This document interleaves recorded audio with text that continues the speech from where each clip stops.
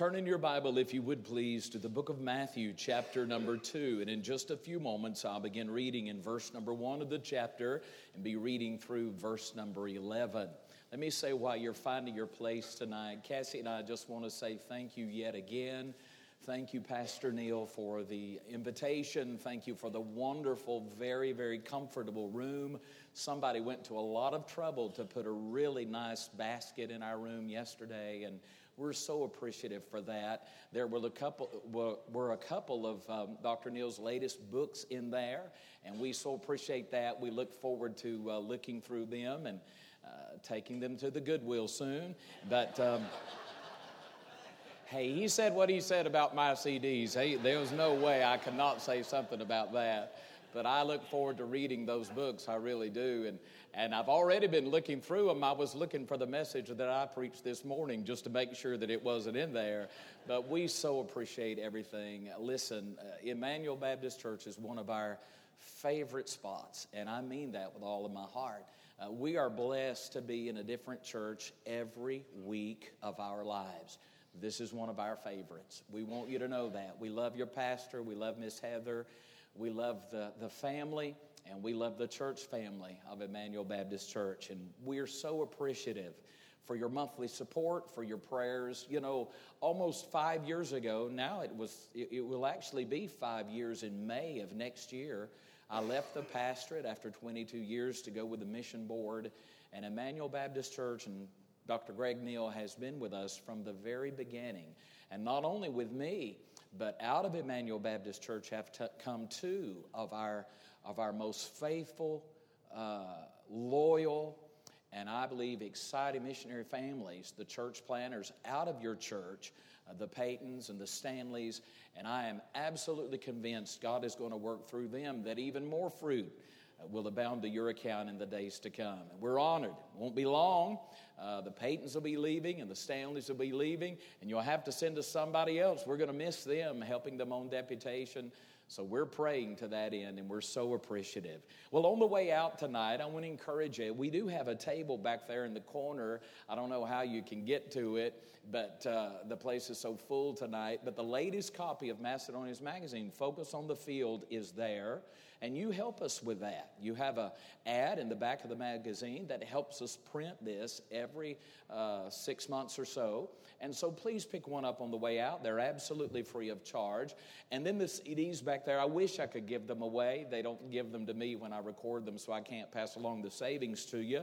But all the songs I sung today here, they're on CDs back there, the Christmas CD. And then the song I sung this morning, God Gives Again, is on the CD Someone Somewhere Needs to Hear. And so you can check that out. Miss Cassie will help you that. I'll tell you this true story, and we'll read our text. I know that many of you, if not all of you, are involved in faith promise giving here. And when I was with you for your missions conference, I preached one night about the fact that God will give through you what he would never give to you. Well, I know this probably makes Miss Cassie uncomfortable for me to say this, but Miss Cassie, she doesn't work. Wow. She doesn't work a regular job, and she is just supported out of the support, whatever comes in every single month to me. Of course, we share that, and we pay our bills, and we go on down the road. But Miss Cassie made a faith promise by faith, and this is what she told the Lord. She said, Lord, whatever money I have in my pocket comes from the CD sales, and we also use that money to pay for the gas that we use to travel from place to place. So Miss Cassie, by faith, made a faith promise out of the CD sales. Well, sometimes we'll go to a church, and the church is not comfortable with us setting up the CDs, and so we don't. That's no problem. We understand. We're all independent Baptist, and if a church doesn't want to set up our CDs, then we certainly don't. Whatever that pastor says is exactly what we're going to do. And so we were at a church just a few weeks ago, and they didn't want us to set up the CDs. And so Cassie made the statement to me. She said, you know, I really needed those CD sales this week because I need to pay my faith promise. But nevertheless, I'm going to trust the Lord, and I'm going to trust that God's going to send in that money so I can make that faith promise. Do you know it was that very week that we had the largest order for CDs on our website that we've ever had? that we've ever had. That very week. Now, that's a great story right there, but do you know who made the order? A deaf Bible college. When I saw the order, I thought, Dr. Greg Neal is playing a mean trick. I mean, almost $150, $200 worth of CD orders from a deaf Bible college. This can't be right. This is a joke of all jokes. But did you know it was true? They sent me an email and they said, Preacher Caudill, we just want you to know we're an independent Baptist, deaf Baptist Bible college, and we can't hear, but we know that you have conservative Christian music, and so we go to churches and we have a deaf choir, and so we turn it loud enough to where it doesn't offend anybody, but loud enough so we can feel the beat, and we sign to your music. And that happened the very week that Cassie needed that faith promise to be there. So don't try to convince me that it doesn't work. If God, listen, if you won't buy the CDs, God will send some deaf choir to buy the CDs for us. So we're so appreciative of that. I just wanted to share that. I hope that encourages you with your faith promise in the days to come. Well, if you're able, please stand as we read the Word of God together. Matthew chapter number 2, verse number 1. I appreciate and love this church. I appreciate your heart for missions. I'm just overflowing tonight. I want to say this tonight. I think one of the greatest compliments that I could ever give you is to say thank you for keeping the main thing the main thing. And the main thing is reaching the world with the gospel. I was thinking just a few moments ago, Dr. Neal, you were talking about the special Christmas offering. And when the preacher first started talking about that offering this morning, I thought, well, that's a great idea. They're getting ready to relocate. They need that money for moving expense. They need that money for the buildings they're going to be putting on the new property. That's what that offering would go for. But when I learned that the offering was to plant churches in Africa, I thought to myself, that's why God is so blessing Emmanuel Baptist Church of Jacksonville, Florida, because this is a church that follows the faith of a man of God that realizes the importance of keeping the main thing the main thing. So I commend you, I applaud you, and man, I'm thrilled to see what I believe God's going to do in the days to come. Amen? Matthew chapter 2. Now when Jesus was born in Bethlehem of Judea, in the days of Herod the king, behold, there came wise men from the east to Jerusalem, saying, Where is he that is born King of the Jews? For we have seen his star in the east and are come to worship him. And Herod the king had heard these things. When Herod the king, had heard these things, he was troubled, and all Jerusalem with him. And when he had gathered all the chief priests and scribes of the people together, he demanded of them where Jesus should be born. And they said unto him, In Bethlehem of Judea, for thus it is written by the prophet, And thou, Bethlehem, in the land of Judah, art not the least of among the princes of Judah. For out of thee shall come a governor that shall rule my people Israel. Then Herod, when he had privily called the wise men, inquired of them diligently what time the star appeared. And he sent them to Bethlehem and said, Go and search diligently for the young child, and when ye have found him, bring me word again, that I may come and worship him also. When they had heard the king, they departed, and lo, the star which they saw in the east went before them, till it came and stood over where the young child was. When they saw the star, they rejoiced with exceeding great joy. And when they were come into the house, they saw the young child with Mary his mother, and fell down and worshipped him. And when they had opened their treasures, they presented unto him gifts, gold and frankincense and myrrh. And being warned of God in a dream that they should not return to Herod, they departed into their own country another way. With the help of the Lord tonight, I want to preach on this thought, the message in the gifts of the wise men. Let's bow our heads, shall we, for a moment of prayer. Father, without you, without your touch, without your presence, I am absolutely nothing. And I pray you'd help me tonight. You know I want to be a blessing to my friend, Dr. Greg Neal, Miss Heather, their precious children. And I want to be a blessing to this church family tonight. Lord, if that's going to be the case, I pray that you would cleanse me of sin and self and fill me with your precious Holy Spirit, for I'm nothing without you.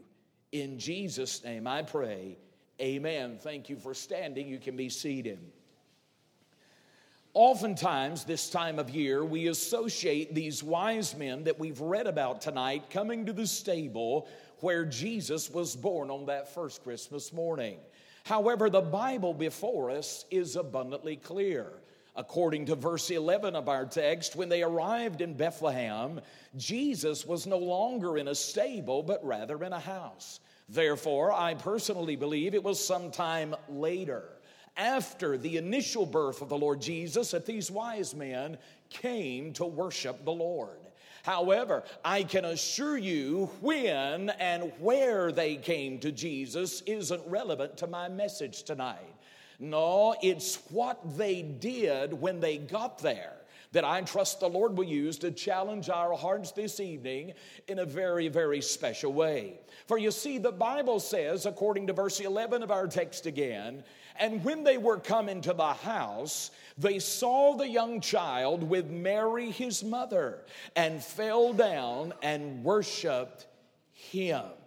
Did you notice that tonight? Whatever you do, don't miss it. The Bible says, and when they were come into the house, they saw the young child with Mary his mother, and fell down and worshiped him. Now, this isn't my message tonight, but I have preach inside of me, and there's no way that a man that has preach inside of him can let this go unsaid. If there has ever been a time, if there would have ever been a time when men would have worshiped Mary, don't you think this would have been that time? However, the Bible goes to great lengths here in Matthew chapter 2 to teach us when the wise men came into the presence of the Lord Jesus, they fell down and worshiped not Mary, but they fell down and worshiped him. They worshiped the Lord Jesus. They worshiped the Lord. Then, of course, the Bible goes on to teach us in the latter portion of verse 11 that a vital part of that worship was giving. You see, ladies and gentlemen, you may give without worshiping, but you will never worship without giving. Amen. The Word of God not only teaches us in the text that the wise men gave, but in great detail it begins to describe for both you and I what they presented unto the Lord. I say that because when we read verse 11 in its entirety, it reads like this. And when they were come into the house, they saw the young child with Mary his mother, and fell down and worshiped him. And when they had opened their treasures, they presented unto him gifts, gold and frankincense and myrrh. Now, let me take an opportunity to right here to remind you, ladies and gentlemen, that no portion of the Bible is there by chance. No portion of the Bible is there simply to take up space. I submit to you this evening, there is an ordained reason why the Holy Ghost of God inspired the writer to go the extra mile in describing specifically the gifts the wise men presented to Jesus on this day. And therefore, let's address the question tonight, shall we? What is that reason? Why did the Holy Spirit want us to not miss the message in the gifts of the wise men? Well, just by way of introduction to the message, let's consider just a few things about these gifts. First of all, these were fitting gifts. And I say that, and I can assure you tonight, they were fitting gifts because they were not gifts the wise men picked up at the local five and dime while on the way to visit Jesus in Bethlehem. Oh, absolutely not. These gifts were not rejected and then ultimately regifted. No, sir. These gifts were fit for a king. I say that tonight because every single one of these items were very costly items. They were precious items. They were sought after items. In Christ's day, these were fitting gifts. They were not only fitting gifts, but they were foreordained gifts. I say that because I believe with all of my heart that God had a very practical reason for using the wise men to deliver the gold, the frankincense, and the myrrh to the Lord Jesus. Again, let me remind you, these were very precious. They were very costly gifts. And whereas we are told there were 3 different types of gifts presented to the Lord Jesus, we are not told how much of each gift was given at this time. In fact, we're not told that there were only 3 wise men. Most Bible commentators agree that when Herod saw these wise men coming, if there were just 3, he would not have been troubled in the least.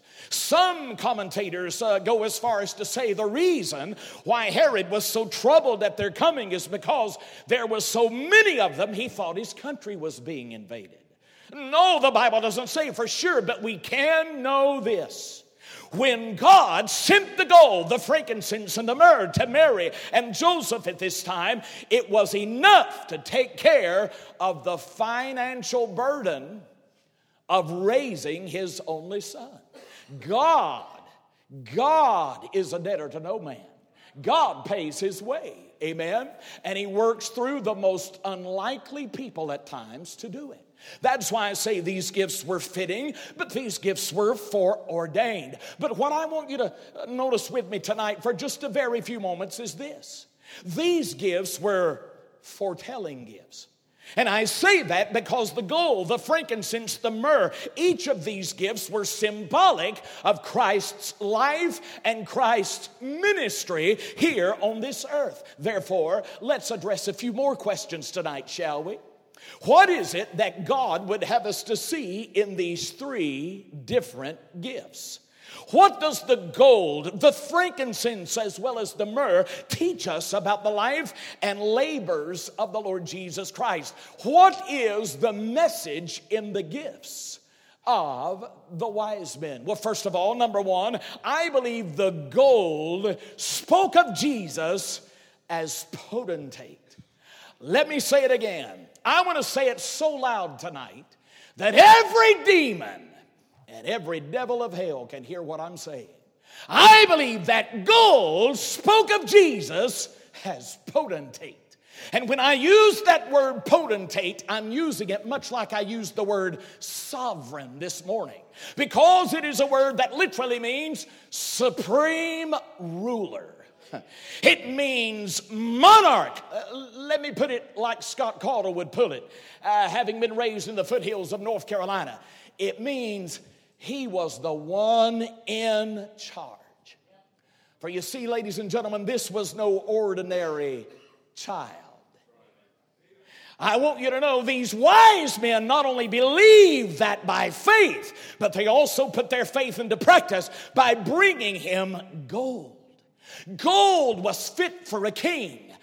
This gold was fit for a monarch. The gold spoke of Christ as potentate. And did you know, you read of gold and study about gold all throughout the Bible. There are many, for instances, I could give you tonight. Let me just give you one in passing quickly. Do you realize in the book of Exodus, chapters 25 through 38, is described the design as well as the construction of the tabernacle in the wilderness, its structure and the furnishings of the holy and the most holy.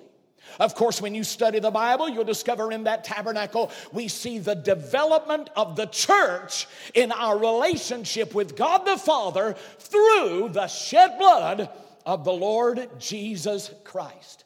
Now, when we read those accounts, we can't help but notice that many parts of the tabernacle were made or overlaid with pure gold. Don't miss the word overlaid when you study Exodus 25 through 38. The word overlaid means to be covered up. It means to be wrapped up. I submit to you there is significance in the word overlaid. I say that because most of the items of furniture within that tabernacle, the common fabrication began with shittim wood or acacia wood. Now, that particular type of wood speaks of the humanity of our Lord Jesus Christ, because it was a wood that would not decay, and it was of beautiful grain or beautiful texture. And therefore, our Lord's sinlessness and our Lord's holy perfection are fully displayed in the acacia wood that we read about in type and foreshadow in the tabernacle. However, that acacia wood, on many for instances, was overlaid with gold. That gold, are you listening? It speaks of the deity of the Lord Jesus Christ. That is to say, the gold spoke of Jesus as potentate. In fact, the gold overlaid the wood so that one could not see the wood without first considering the gold that overlaid it. Therefore, I would be the very first to agree with you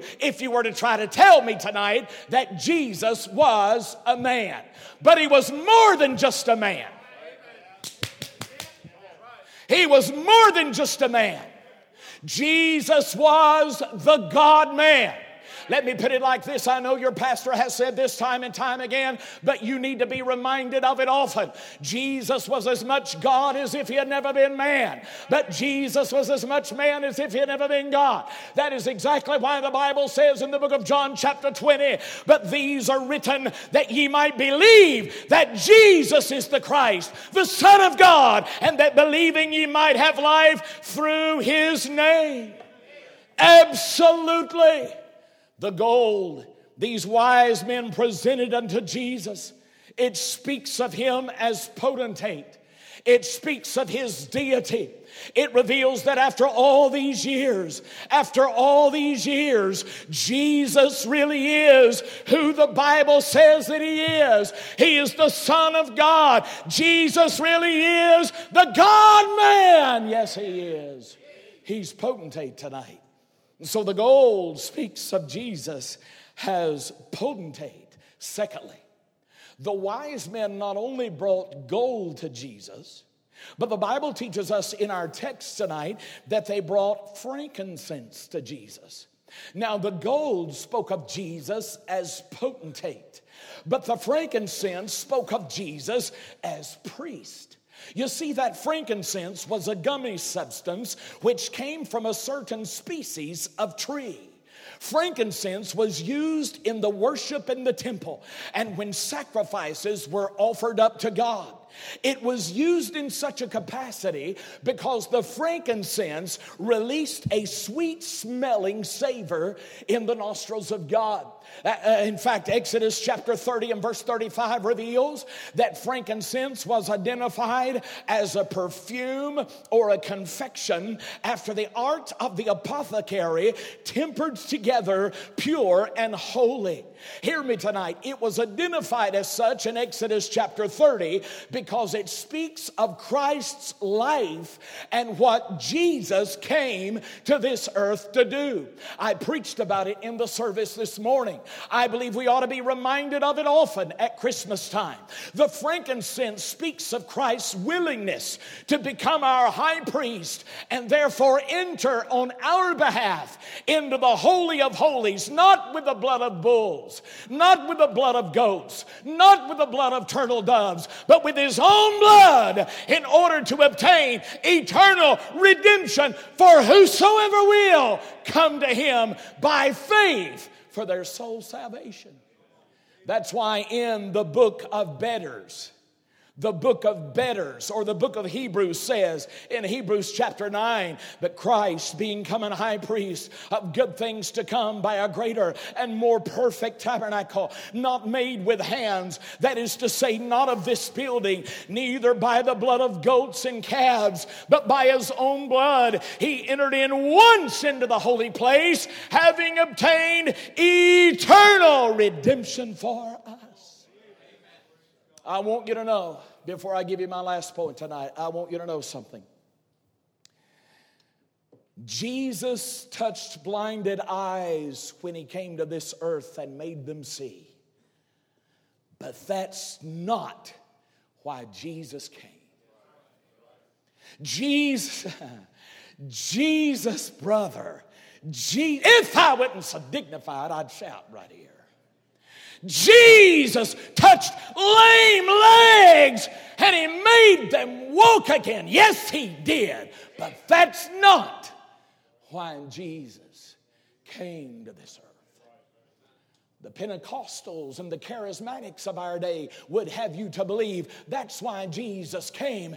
That's not why Jesus came. You say, well, preacher, if that's not why Jesus came, why did Jesus come? Matthew chapter 20 and verse 28 declares, even as the Son of Man came not to be ministered unto, but to minister and what? To give his life a ransom for many. You ever study that word ransom? That word ransom is a word that literally describes a payment, which in turn secures a release or a redemption. The word redemption means to purchase by paying a price. There was a debt that I owed one day as an 8-year-old boy when I first come to Christ, and I could not pay that debt. Good deeds would not satisfy the debt. Church membership in and of itself would not satisfy the debt. Water baptism, as much as I believe in water baptism by immersion, it would not satisfy the demands of the thrice holy God of glory on my behalf when it came to my soul's salvation. But thank God, when I couldn't pay the debt, Jesus as my high priest, Jesus paid it all. Oh, to him I owe. Sin had left a crimson stain, but thank God he and his blood washed it white as snow. Oh, and whereas that gold speaks of Jesus as potentate, that frankincense speaks of Jesus as peace, as priest. God sent heaven's best for the world's worst, that the world's worst might know heaven's best. The frankincense, the gold. The gold spoke of him as potentate. The frankincense spoke of him as priest. But finally, there's one other gift that's presented. It is the gift of myrrh. And myrrh speaks of Jesus as our propitiation. You see, that word propitiate is a word that literally means to satisfy. And ladies and gentlemen, that is exactly according to the Bible. That is exactly what Jesus did by becoming our supreme sacrifice on the cross of Calvary. By shedding his own blood, he forever satisfied the demands of the thrice holy God in heaven for sin. You see, that in essence is what the myrrh represents. Because you see, when you study about myrrh, you'll discover that myrrh was a fragrant spice used in Christ's day when embalming the dead. You know, I've always found it interesting that according to the scriptures, there were 2 times when people brought myrrh to the Lord Jesus. The first time, of course, is here in our text tonight when the wise men brought him myrrh. And this myrrh speaks of him as being our propitiation. The next time we witness someone bringing myrrh to our Savior is in John chapter number 19. Do you remember the setting? Jesus had shed his blood on the cruel cross of Calvary. It was then that a man by the name of Joseph of Arimathea besought Pilate that he might take away the body of Jesus. And after Pilate gave him leave, the Word of God reveals that he came and took the body of our Savior. So much, in fact, that verse 39 of that chapter says, and there came also Nicodemus, which at the first came to Jesus by night, listen, and brought a mixture of myrrh and aloes, about 100-pound weight. Then took they the body of Jesus and wound it in linen clothes with the spices, as the manner of the Jews is to bury. You see, these Jews believed in a bodily resurrection. And therefore, since they believed in a bodily resurrection, great care and reverence and preparation would have been made to Christ's body at this time. The Word of God gives us enough insight that we may know they would have taken the body of our Savior and prepared for its burial by rubbing it with as much as a half the body weight of myrrh and aloes. Then they would have wrapped it up with linen strips in order to seal it and keep out the air. Therefore, the myrrh the wise men brought to Jesus not long after he was born, brother, it actually made a very prophetic statement, because the myrrh spoke of Christ's death on the cruel cross of Calvary. One writer said, in the cross we see the dimensions of divine love. The cross is not just the cross of a man, but rather the exhibition of the heart of God. At the foot of the cross stands God with his arms outstretched, and every man given the cross, every man driven to the cross is driven into the very arms of God. The cross of Jesus is the supreme evidence of the love of God. How can I make this point without quoting Romans 5 and 8 again? I realize I quoted the verse this morning. Many of you could quote it with me. I think we should do it. But God commendeth his love toward us in that while we were yet sinners, Christ died for us. That word commendeth just simply means to put on display. God did much more than just say to you, hey, I love you. God exhibited his love. God put his love on display. Someone said that Jesus was asked by one, Lord, do you love me? If so, how much do you love me? And he opened his arms this wide, and he laid his life down on the cross of Calvary and shed every drop of his blood so that humankind through him could be delivered from their sin. You see, whereas the gold spoke of Christ as potentate and the frankincense spoke of Christ as priest, the myrrh spoke of our Savior as propitiation. But there's one other thing I want to share with you before we dismiss in prayer tonight. I've always found this interesting. The first time Jesus came to this earth, he was presented with 3 gifts. We've read about that here in Matthew chapter number 2. He was presented with gold, he was presented with frankincense, and he was presented with myrrh. However, according to Isaiah chapter number 60 and verse number 6, when the Lord Jesus comes back to this earth to set up his millennial kingdom, no less than 7 years after the rapture of the church, Jesus is going to be presented with those same gifts again, with the exception of one. Listen to what Isaiah says concerning the Lord setting up his millennial kingdom here on this earth.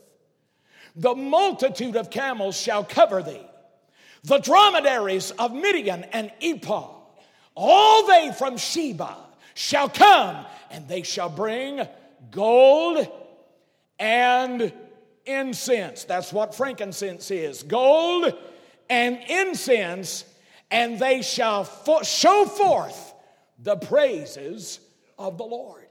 Now, if you recall, the gold spoke of Christ's deity and describes him as potentate.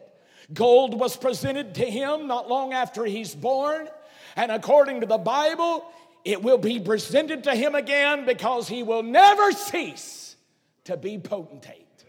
He's sovereign. He's God. And besides him, there is no other God. Frankincense spoke of Christ as priest, whose life and labor proved to be a sweet-smelling savor in the nostrils of God.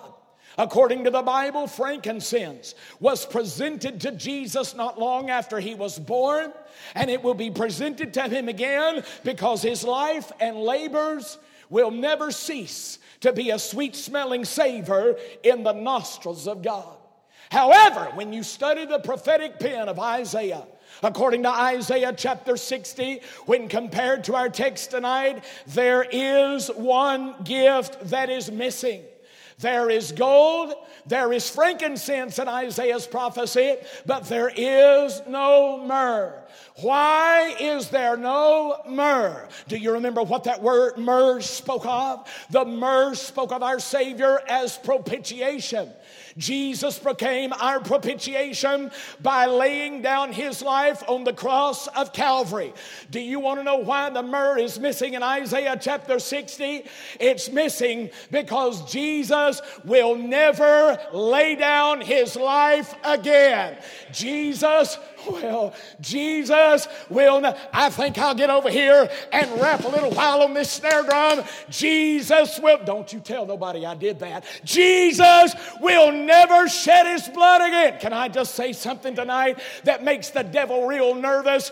This world has seen the last of the meek and lowly Jesus. When he came the first time, he came as a lamb. But when he comes back again, he's coming back as the Lion of the tribe of Judah. Nobody will ever curse him. Nobody will ever mock him. He'll rule with a rod of iron, and he'll never have to die again. That's why they'll give him gold, because he's God. He's the God-man, and he'll never cease to be God. Oh, they'll give him frankincense when he comes back with his bride to set up his millennial kingdom. But he'll never be presented myrrh again, because the work has been completed. The work is finished. When Jesus said on the cross, "It is finished," he really meant, it is finished. He'll never have to die again. He's King of Kings, and he's Lord of Lords. And tonight, as I stand and preach this message, he's sitting on the right hand of the Father, ever living to intercede for people just like me and people like you. And he's alive tonight. And boy, we ought to worship him like he's alive. And he's never going to die again. He lives. He lives. Christ Jesus lives today. Don't miss the gifts, the message and the gifts of the wise man. I'm glad I didn't miss it. Would you bow your head with me tonight?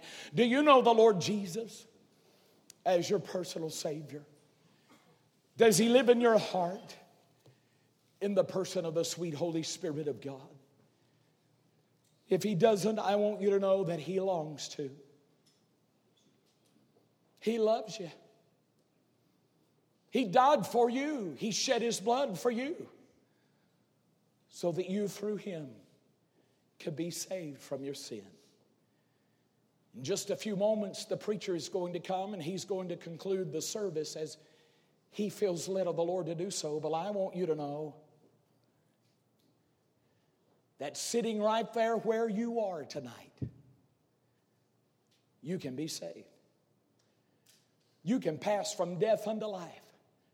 Now, do I think it would help you to walk an aisle and kneel in an old-fashioned altar and shake the preacher's hand? Absolutely. I think it would be beneficial for you to do that. But I want you to know that you can sit right there where you are and pray a prayer from your heart and mean it from your heart. And God Almighty will hear that prayer and he'll save you. Can I tell you the day I got saved? The day I got saved, I believe when I took one step out into the aisle, I believe God saved me. Because my little 8-year-old heart, I didn't have the words to say. I didn't know the prayer that I should have prayed. But my little heart was saying, "Oh, Jesus, I'm a sinner. I don't want to die and go to hell." And I realized the only hope I have of missing hell is through and by the shed blood of Jesus. Would you come into my heart? Would you forgive me of my sin? Would you save me by your grace? And on that day, that's exactly what Jesus did. And I want you to know he's here tonight. He's here in the person of the Holy Spirit of God. If you're saved, child of God, you and I, we brought him with us to church tonight. And He's here to deal with the hearts of those that have yet to trust Him. He's here to save you tonight. You might have walked through the doors of Emmanuel Baptist Church tonight lost, but God sent me here to tell you, you don't have to leave that way. You can know beyond a shadow of a doubt, if you were to die tonight, heaven would be your home. I want to pray with you. Then Pastor Neil's going to come and close the service. But I just want to pray with you right now before he comes. Can we pray together? Lord Jesus, these folks here tonight have listened so well. And Lord, they're my friends. And I thank you for them. Every single one of them. Lord, even those folks I've not had the privilege of meeting tonight, you've given us a very special kind of atmosphere here tonight. And I so appreciate the spirit of unity that prevails here at Emmanuel Baptist Church. So, Father, I pray tonight within that spirit of unity, you will bring a spirit of conviction in the hearts and lives of those that have yet to trust you as Lord and as Savior. And, Father, I pray tonight, before we would leave this building, we would hear of this one and that one praying that prayer and asking the Lord to forgive them of their sin, to come into their heart, to be their personal Savior. May it be so tonight, my Father. May it be so tonight. Help us, Lord, throughout this Christmas season to not miss the message and the gifts of the wise men. And I'll thank you and I'll praise you for it in Jesus' name, preacher.